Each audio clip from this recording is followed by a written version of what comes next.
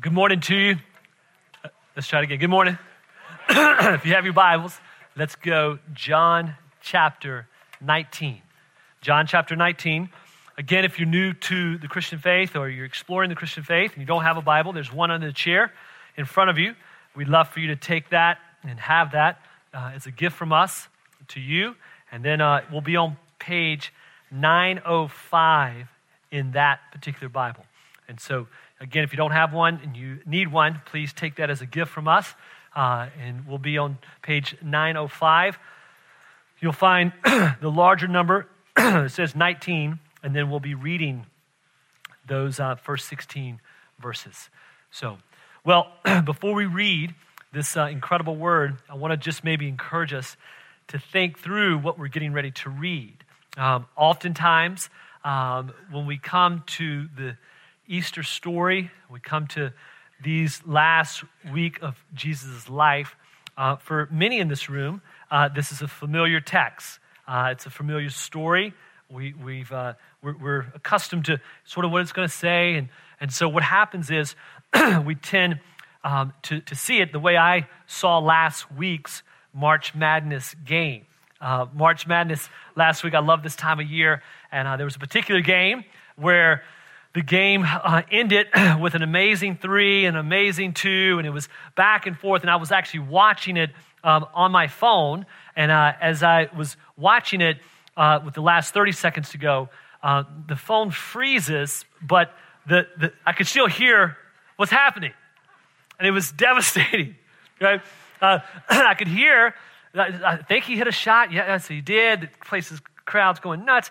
Then another shot's made. I could hear, and then it's over, and it's frozen. The game's frozen here, but I hear it in one, and I wanted to rejoice, but I didn't see it, but I've heard it, and so it's a mess. And so I go to grandparents' house, to my kids' grandparents' house, my in-laws, and they have this incredible, cool system that some of you may have where you could just hit a button and it backs it up so you can rewatch it, right?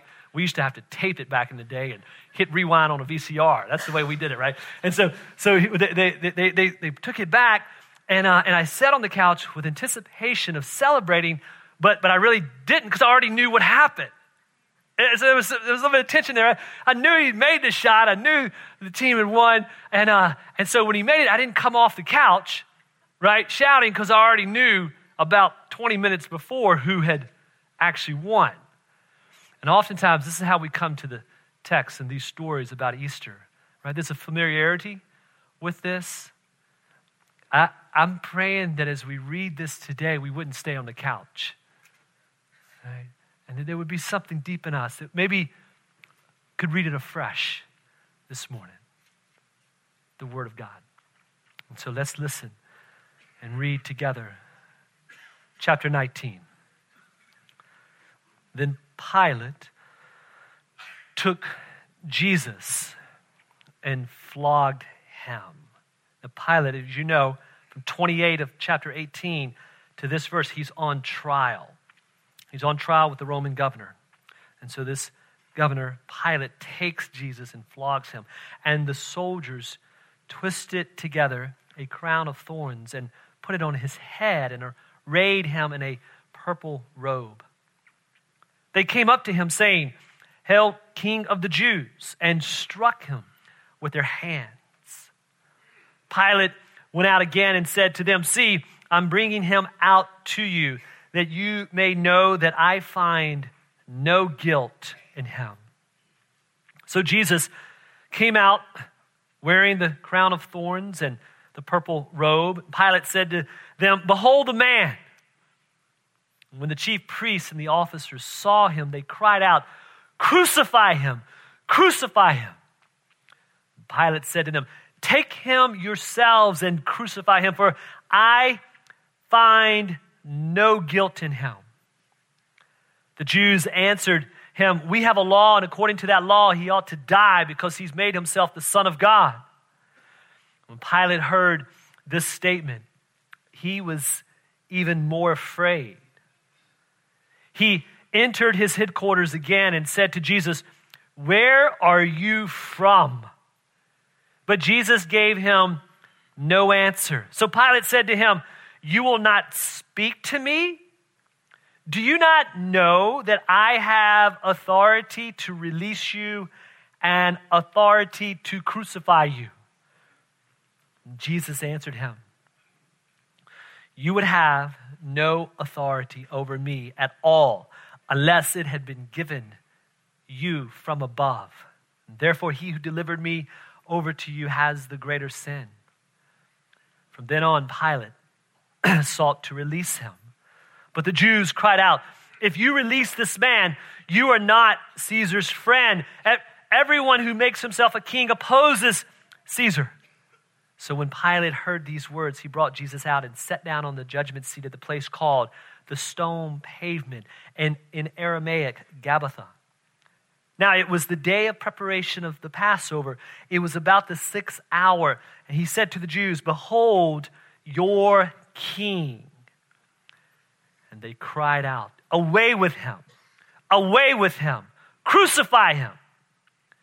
Pilate said to them, "Shall I crucify your king?" And the chief priests answered, "We have no king but Caesar." And so he delivered him over to them to be crucified. This is the word. Let's pray. Father, we read this word. It's a weighty word. It's an intense word. And God, we ask that now at this hour you would really help us to learn together, to see together, to behold your Son, and grow to a knowledge of all that you've accomplished for us in your Son. So we love you and commit this time to you in Jesus' name. Amen. Well, let me ask you a question. Have you ever compromised and did what was wrong when you knew what was right at the pressure of people? I have. I'm sure many have. I remember specifically one time when I was in high school, junior year, I had just gotten a new truck. It wasn't a new truck, it was a used truck. There was an amazing couple in our church. My dad was a pastor of a small country church and loved growing up in that area of Southern Virginia, a little small town, small community. And this particular couple in my dad's church, their names were Herman and Nanny Lawson. And Herman and Nanny had never driven in her life. She never got her license. And so Herman drove her everywhere she needed to go, to the marketplace or whatever. And they just had a sweet marriage. And he died first, and then she couldn't drive, and so she had to sell the vehicles. And so my parents and I were able to buy his truck that was $400, worth about $200, a 1966 Chevy pickup truck with 3 on the column, the clutch. So we bring this truck home, and I'm serious as I'll get out here. It's that particular model, and most older models are just metal, and so there was a lot of rust spots on it, and so we ended up taping up the rust spots with tape, and then we hand painted the truck red. I painted it red. I wanted a red truck, and so we hand painted it, and then my mom actually painted the dashboard black with a paintbrush. You could see the little paint lines. It was awesome. And then I put a cassette tape inside there and got a radio going, right? And that year there was a popular movie out called Top Gun. And so I got the soundtrack for Top Gun, put it in, played the song Danger Zone, driving a 66 Chevy truck, right? And as I'm driving, I couldn't get over 45 miles an hour because it would start using oil, right? But and this is a song that was played to jets flying, right? And there's some tension here. But I thought I was the man on campus with this truck. And so this particular day after school, the crowd, as we would all gather in the parking lot, most of those that could drive, juniors and seniors, we would talk about things in life. And then there was a massive hill at the back of the parking lot that I began to be challenged to take the truck up the hill on this grounds, right? Now, kids in the room, bad idea, right? And so at the pressure of the crowd, I not only do this, but my friend gets on the front of the hood and hangs on to the hood as I go up. No idea why, other than complete dumb. And so I throw it in first, start spinning some wheels. I get on the hill, we're going, throw it in second, make it all the way to the top. He's alive. That's good news, right? He gets off. We were rejoicing. People were clapping. I love the appraisal of man, right? And just wanting to be liked so badly by all the high school. And then I go home playing the song Danger Zone. I was just in it on a hill, right? In my truck. I get back to school the next morning, very early the next morning. The first thing that we hear over the intercom system that traveled throughout the entire public high school was, would Dave Owen please come to the office immediately, right? It's like, oh my, this is not going to go well at all. Especially when they let my parents know what I had done. And so we'll leave the rest to your imagination of what happened. But I caved and compromised. What I knew was wrong, right? And the governor this morning, the Roman governor, is going to coward and compromise what he knows to be right. So much so that he'll say 3 to 4 to 5 times throughout the hearing, I find no guilt in this man. I find no guilt in this man. And so I want to show you 3 truths this morning that I'm praying that God would use to solidify your confidence in Jesus in such a way that you would never compromise your relationship with Jesus. Because listen, if we're not anchored in Jesus, there's a current that's underlining, right, a current of compromise that will flow and it'll grab you and it'll take you. Oftentimes like the ocean waters move you and you don't even know you're moving until you look up onto the shore and see the reference point that you've moved. The shore didn't move, you moved. And this is what happens in our culture. And so the first truth is this, is Jesus is the substitute who suffered in our place. Jesus is the one who suffered in our place. See, what we're going to see in the text, right? You've got Jewish leaders and this Roman governor, and they're oblivious to being who they are in front of, this man, this Messiah, this Son of God, the one who's done miracle after miracle after miracle. And one group will curse him to the point of pushing for his death, and the other will cower and cave to the crowd and order his death. There's spiritual blindness everywhere in this text, and he's the very Son of God is before them. See, this is what happens, spiritual blindness does. Spiritual blindness is so devastating. It's like someone jumping out of a plane without a parachute, but they feel as if there's freedom and they're not restricted by anything. And yet, destruction and devastation awaits them. And so in verse 1, notice what happens. He takes Jesus. We looked at last week, he's already Pilate's even said, I don't find any guilt in him. And they're pressing in, the crowd's pressing in. The tension in this trial is only going to grow. And he's in a dilemma. And so he takes them and has them flogged. When they would flog people then, it's pretty horrific, where they would tie their hands and strip their back of clothing and beat them to the point where they would literally bleed. Many would actually die of this type of flogging. And so this was somewhat minimized, I think, by Pilate for the cross, because he's trying to just show the crowd that he's kind of for them, right? And he wants to really help them to see that he is going to adhere to them, but he also, right, wants to impress Rome, right? He's got leaders there. He's got people on the inside, in a sense, there in Rome that he wants to impress, that he's got things under control. And so there's this tension going back and forth. So he has him flogged, and then the soldiers twist this crown and put on his head. They press it into his head where he's bleeding from his head. They put a robe on him, in verse 1 tells us, and this is no robe of royalty. This is a mockery of royalty.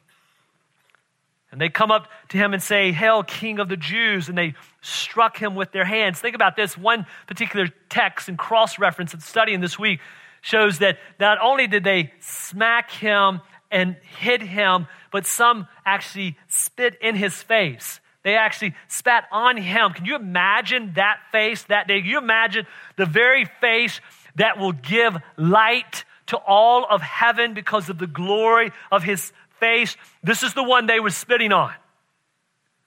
In this moment. And then he says, behold the man. He brings them out. And when he says, behold the man, he's hoping, right, that this punishment would be sufficient, would be satisfactory. He even says in verse 4, if you look at verse 4, he says, I'm bringing him out that you may know that I find no guilt in him. And so when he comes out, he says, behold the man. And then the chief priests and the officers saw him. And what you would think is sufficient enough punishment, but yet he's still an innocent man, so no punishment is really sufficient. But in this case, this is what he's doing. He's trying to please the crowd. The chief priests see him, and they don't say release him. They say crucify him. I mean, it's like the flogging has whetted their appetite for more. And what's fascinating is these Jewish leaders, right? Their law found in Leviticus gave them a right to stone people that would make such claims. But it's a festival going on. This Passover, thousands are coming, right? So they're not going to pull this off during this week. So they're trying to get the Roman governor to do it and to put him on a tree, to put him on a cross, which I think in the back of these guys' minds, they knew that Deuteronomy taught that the one who's put on a tree is actually one that's cursed by God. And so they're even pushing for the Son of God who will take the curse of sin to be under a curse. The irony of this text is overwhelming at times. Oh, the one who would hang on a cross and take in a sense, the curse for us. He's the promised one, right? In Genesis, the beginning of the Bible, we learn that God made us and created us, and we've rebelled against him. We've rejected him. And yet he sent this one who lived a perfect life, died the death that we deserve, was raised from the dead on the third day to newness of life. And he gives life to those who trust and repent and turn and place their faith in him. He's our substitute. When you have a substitute teacher, it's not an assistant teacher that just comes and helps the teacher. It's one who replaces the teacher. And this is what he's done. He has replaced us in a sense where we deserve God's wrath. He was cast out so that we could be brought in. He was mocked so that we could be made new. He was the one who received the greatest injustice so that we could be justified. This is what's taking place in the text. 2 Corinthians says God made him who had no sin to be sin for us so that in him, in Christ, we might become the righteousness of God. Can you imagine that this morning, Providence? That we have the righteousness of Christ given to us when we believe on him.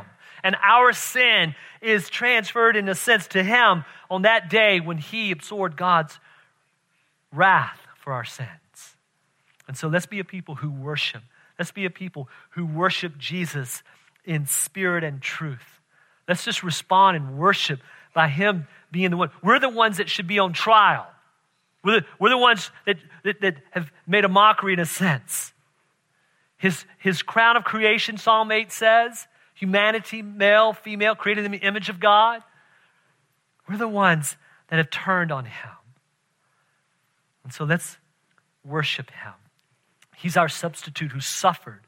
And we should be the ones that suffer God's wrath in our place. The second truth is this, is Jesus is the sovereign who sustains us with his grace.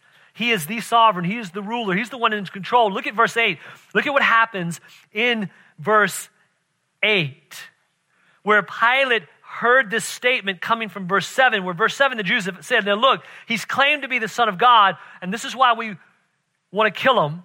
And then Pilate hears this statement, and he's even more afraid, right? Which indicates that there was some fear already there if he's growing in fear, right? And Matthew chapter 27 tells us specifically that his wife early that morning had come to him and had a dream that this person, this Jesus, is a righteous man, do nothing to him.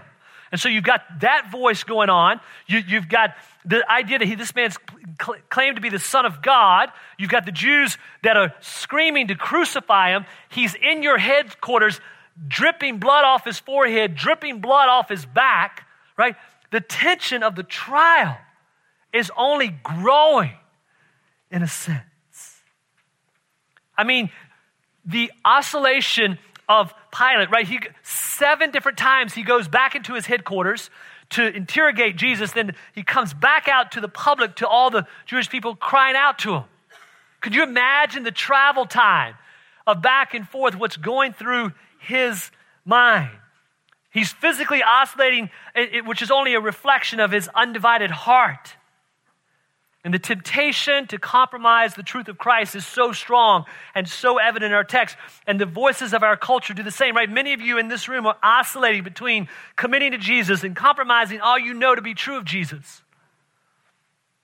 Look, you want to remain neutral on certain issues that Jesus has been clear on. You want to remain neutral. There's no spiritual neutrality when it comes to God. It's always a slippery slope. Right? Like this car that had parked it in neutral. He thought everything was going to be good, right? And then boom, right? This is where you go spiritually as well. When you think you can cruise in neutral and try to follow Jesus. It's not going to happen. To be neutral or indifferent to Jesus is to oppose Jesus. He calls us to be followers, not fans. Listen, you drift with the culture. It's dangerous. You may end up abandoning everything you believe about God. When you drift in a car racing, right? Drifting in car racing is much like trying to walk with God. Like in order to endure the hairpin turns, right? You have to turn the wheel in the opposite direction. It's like this picture up here that shows Cars. Now, Cars is one of my favorite movies. I'll just be public with that. I have no problem with that, okay? And some of you are saying the same thing. You're right, that's a great movie. And on the left side, you've got Doc Hudson, who's an older racer that's retired, right? And Doc Hudson's on that side. And Lightning McQueen, which is the red car, he's the new, younger generation, upcoming, fast, furious, right? He's got all those sponsors on the side of his car. And Doc takes them out to help them train on how to race. And Doc, as they're racing around this first hairpin corner, you notice Doc on the other side there, he's going left, but he's turning the wheels to the right, right? Well, Lightning thinks he knows it all. He flies right by Doc, and he turns the wheels the same direction that they're going, and he ends up flying off of the racetrack over into a huge cactus pin, right? And crashes. And Doc kind of smiles and finishes out the race in front of him. And he trains Lightning. Listen, when you come to these hairpin turns, right, you can't turn with the turn. You've got to turn against it, and you'll get through it. And the same is with walking, right? In our culture that's begging you to go a certain way, right? You join in with it and turn it the same way all the culture's going, it's going to crash. But if you want to go left and turn it right, you can endure those hard turns and do the right thing and not compromise. See, the culture says to raise yourself up, to get ahead, and Jesus says to be humble and take the low place, and he'll raise you up. The culture says to sleep together, to see if you're compatible before marriage, and Jesus says to keep the marriage bed pure. The culture says to cut corners to get by, and Jesus says round every corner to grow in being trustworthy. Listen, the plot thickens, and the bomb's going to get ready to drop in verse 10.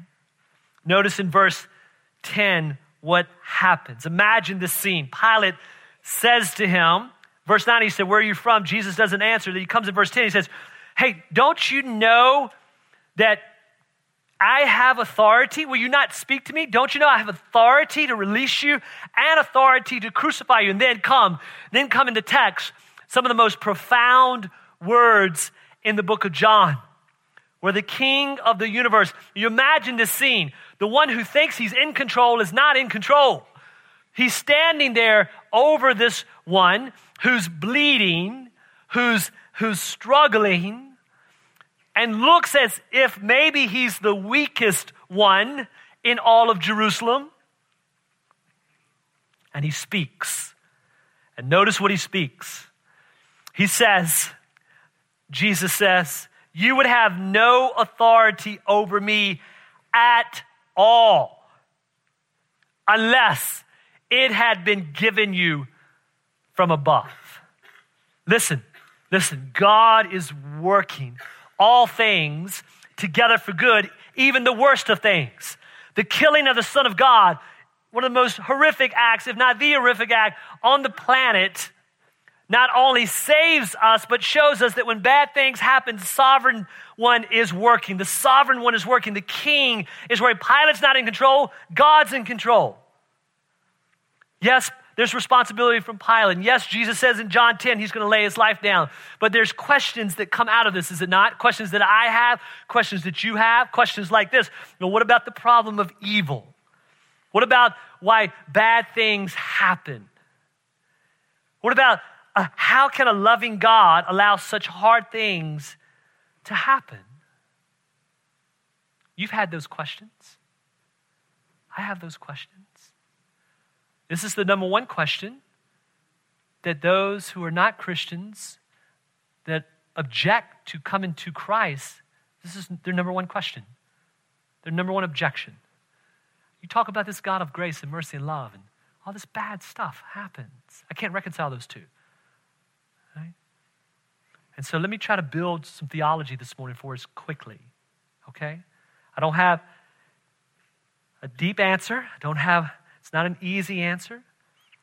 Volumes have been written to process this, but I hope this could be helpful. I know if good can come from killing the most innocent man on the planet, good can come from whatever situation you're in. I know that for me, over the years of serving here at this church, 20 plus years, I feel less adequate to serve today than I did my first day. As I've grown in my knowledge of who God is and the depth of my sin that actually crucified the Son of God, I've actually changed the question in my head. Those questions are real questions. Those are good questions. We invite those questions. But for me, as I've moved, growing with him in these 20 years, I've actually changed the question. I'm asking God this question now. I'm asking God this question. I'm asking God, how in the world can a holy, righteous, omnipotent, all-powerful, pure God not take me out immediately? How can a holy, righteous God not take all of us out, all of humanity that have turned against him? I've been humbled by reading this word to see the depth of my sin and the grace and the greatness of a sovereign God. I'm shocked he hasn't taken us all out. Each day is a gift of grace from his hand. And listen, these are hard questions. These are real questions. And listen, at the end of the day, I have to cling to the answers I do know. And what I do know is I'm a wretched man in need of a great Savior. And he did take someone out in my place. His Son, the most righteous man. Oh, the irony of the text. Mystery of the ages will be unveiled at some point and sometime of how this works. But let me encourage you this morning. Listen, trust in the sufficiency of his word that shows us even as the Savior of the world is bleeding to death, God's working to use that death to bring us life. He's using that pain to bring us peace. He's using that tragedy to bring us triumph. He's using that moment to right our mess. He's using that crushing to recreate. He's using that plan to bring his provision, and he's using that horror to bring our hope. Oh, listen, we find ourselves, do we not, in so many situations where we want to play the sovereign? Right? The King of the universe has died for our sin, provided a way for eternal life, and we struggle with daily trust. Listen, we trust seatbelts, we trust pilots, we trust dentists, we trust doctors, we trust expiration dates on a gallon of milk, don't we? We don't question that. We know it's bad. If we drink it, we go get sick. And so listen, if he would not crush his Son for us, will he not daily take care of us in some capacity? Maybe not the way you see it, the way he sees it, and you could just trust that deeper. I remember specifically years ago, God taught me this trust because I struggled with, I was like, man, daily trusting, right? The end of life and hope, eternity. Yeah, I'm trusting in that, but I think I can control all of these things. And he reminded me of this. I went up to Lewisburg, North Carolina, up north of Raleigh, My brother and I and one other friend, it was on a Wednesday, I remember specifically, where we were going out on this particular day to do something we've always wanted to do. It was the bucket list to parachute out of an airplane and jump. And so we get up there, and as we're up there in Lewisburg, we arrive, and I noticed the large plane where there's multiple people get on, and there's a huge door in the back. It's you kind of step up to it. You can stand up, and you slide out, and you jump out. It's kind of fun. And they weren't taking that plane up that day because they use that on the weekend. And this particular day, they're going to take the 2-seater Cessna up. And I'm like, how is this going to work, right? And he's like, well, let's do a little bit of training. And a tandem jump is where someone's attached to you that you hope has a parachute on him, right? And then they give you one on the front in case that one doesn't work. And so I'm like, man, okay. So we get into the plane. As we got into the plane, they had removed, it's a 2-seat Cessna. They removed one seat so that I could, as the one who's going to hopefully live and jump out, slide my knees under the dash of the plane. And so the seat's right here. It's got to be a 30-year-old plane. I'm thinking maybe I should jump because I don't know if it'll make it back down. And so the plane here, and the guy driving the plane, flying the plane, is probably 19 years old with a tank top on. And nothing wrong. I like tank tops. I do. But my pilot, a golf shirt or something, right? And so he's here, and he's like, what's up, man? And I'm like, you're flying. And he goes, yeah, I got it. And I'm like, okay, man, praying for you and me and us. So the other guy's back here. And so we get up to 12,000 feet. And we're at 12,000 feet. I'm like, oh my. And I'm like, how's this going to work? And he's like, okay, the tandem guy is going to slide up kind of behind me. He's going to hook up on the lower part of my belt twice and then 2 up top. And then we're going to open the door. And as we open the door of the plane, what you're going to do, you're going to slide out. You're going to put 1 foot out on the wheel, right? And I'm like, I actually paid to do this, right? Maybe the dumbest thing I've ever done. So I put that foot out. I put my other foot out, and then I cling to part of the wing on the plane, right? And I'm like, everything I read, I didn't see this, right? It's a nice stand up, jump out the door, right? And so I'm sitting here, and the other guy, my instructor's he's going with me out the door. And so as we're here, he goes, all right, here's the instruction. You're going to fold them and hold them, and then you're going to lift both legs up in between mine, and then I'm going to have you suspended from my stomach. You're attached, right? So this is Dave, and this is my instructor. And I'm hanging from him because he's hooked up. And he's now on the wheel, and I'm like, I didn't envision flying outside the plane in a parachute, right? And so the pilot's he just smiles at me every now and then. He just what's up, man? And I'm like, oh my goodness, right? And he goes, are you ready? I'm like, yes. And he goes, all right, every instruction, adhere to it. I go, yes. He goes, fold, kick, roll. Now look at the plane when we leave. Now he's whispering all this in my ear, right? Because his head's right here behind my head. I can't see him, but I can hear him, right? And he's like, look at the plane so you get a sensation of falling when we let go.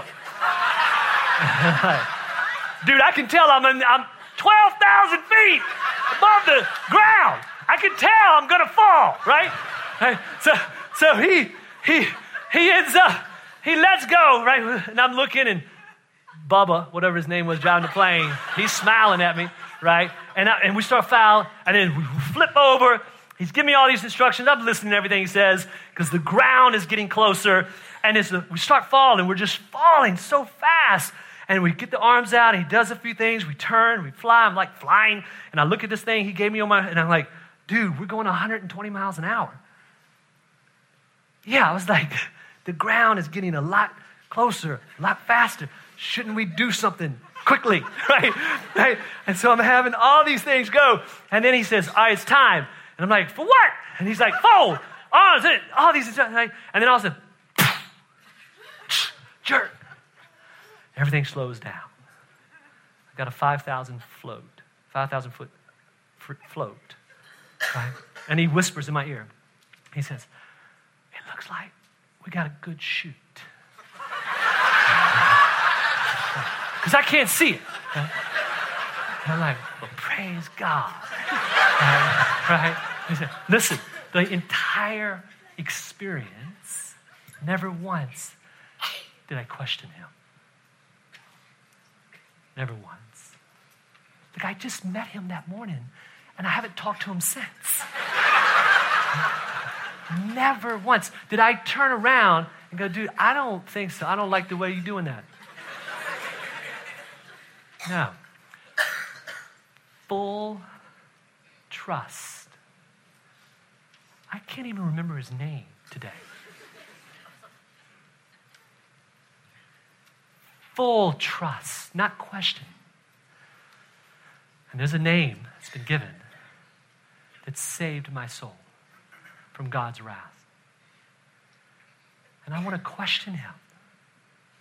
I want to question who's in control. Oh, he's in control. He is working all things.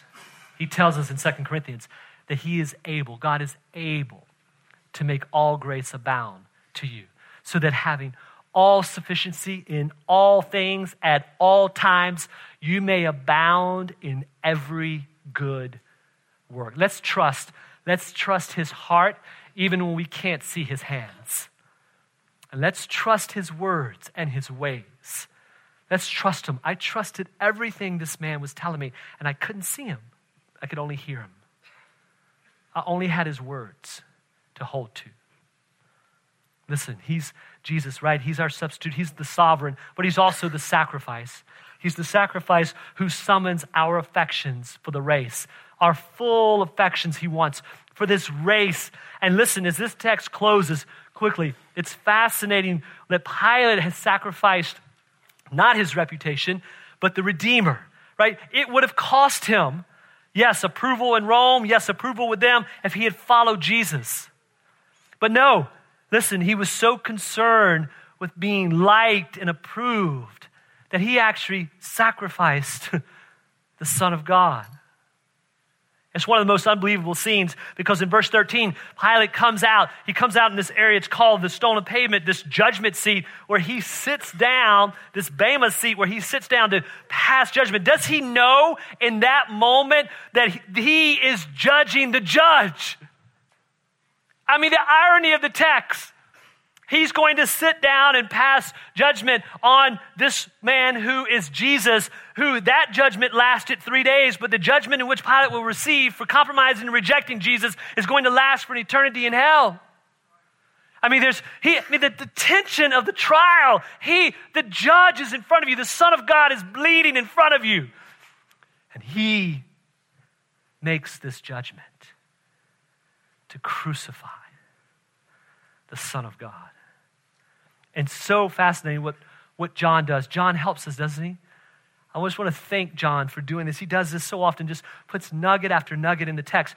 In verse 13, the end of verse 13 could have easily transitioned to verse 15.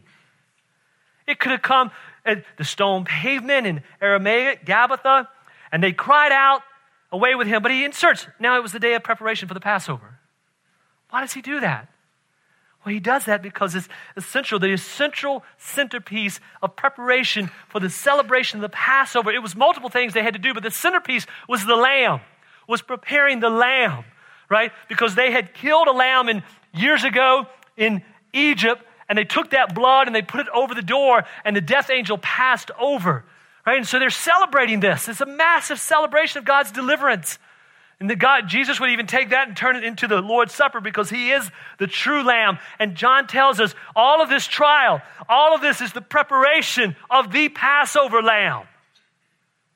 In the moment, he's being prepared for the cross. That's where he's headed. And Jesus made a great effort to penetrate Pilate's mind, right? He made even a greater effort in some of the conversations with Pilate to win him over than rather to defend himself. He could have easily stood and said, don't you know who I am? And tell him with great authority, but in humility, right?